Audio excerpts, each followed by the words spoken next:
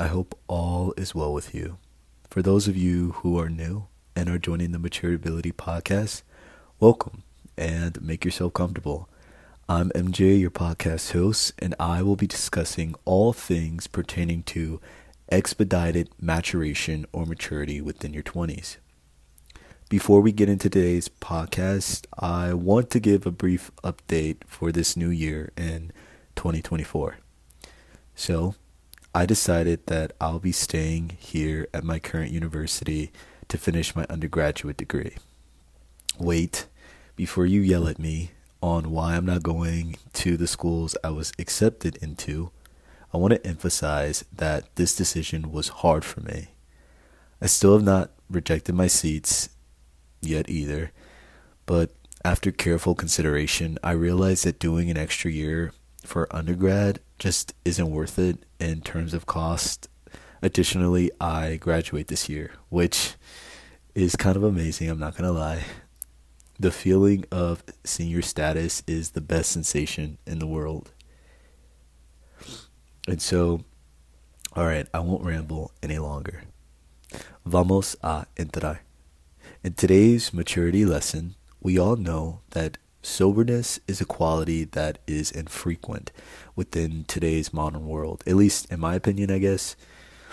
Well, I'm here to challenge and cajole you to join me on my abstemious journey in 2024.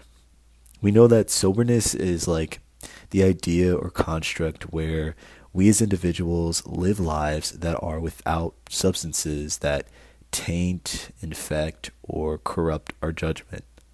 The simplest form of soberness we can think of, I would say typically we think of, staying away from alcohol or staying away from drug paraphernalia.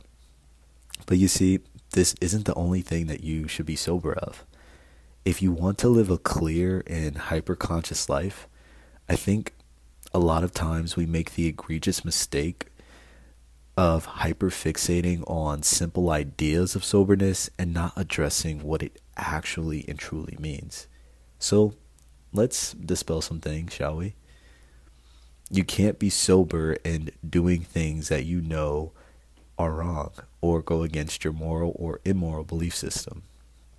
And while I understand that many of us want to be convivial and friendly when it comes to social conformity and social biases, we have to learn to sober up our own minds so that we can think clearly and radically for ourselves. And if you choose not to be sober, then this is where the or else comes in. If you're not sober, you will fall into mindless traps. Social brainwashing is what I like to call it. Or worse, you become completely insouciant.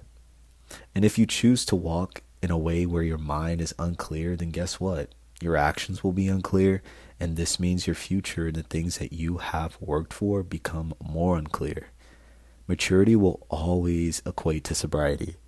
Oh, and speaking of sobriety, just based off of the root word sob, it's involved in the word which goes with soberness. You have to attain self-control. Be sober. Transitioning into this particular mindset is very, and I mean very difficult. And it honestly requires discipline and sometimes a high level of asceticism that does not, come easy to most folks. But it doesn't mean that it's impossible or unattainable. If you don't want soberness, then you don't want to be mature. And that's simply put. If you don't want to watch and pay attention, you and your or else will more than likely be missed opportunities, unbeneficial friendships, or worse, death. And yeah, death seems extremely harsh, but life is a war without warning. And what soldier do you know is standing around unsober, frolicking across, grassy plains without a care in the world, and they make it back out alive? You must pay attention. You must be prudent. You must be sober, or else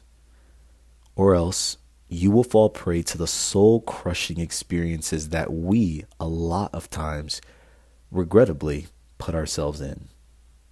So ask yourself this question, because I do this all the time. How many bad and unsavory situations have you been in? Yep, go ahead and count. Yeah, I'm sure plenty. I'm sure plenty. We're in our 20s, so I'm sure we've made quite a few mistakes.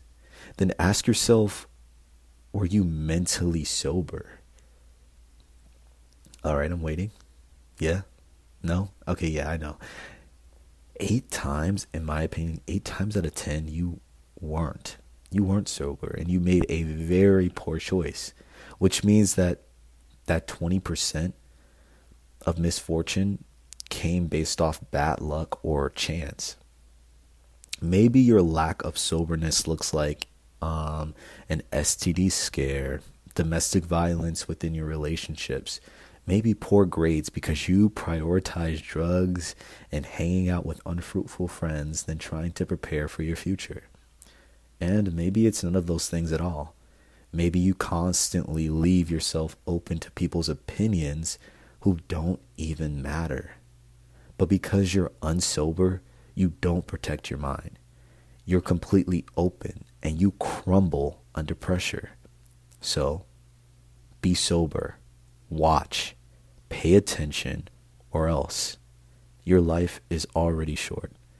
Amigos y amigas, don't make it any shorter. And I will see you guys in the next episode. Ciao, ciao.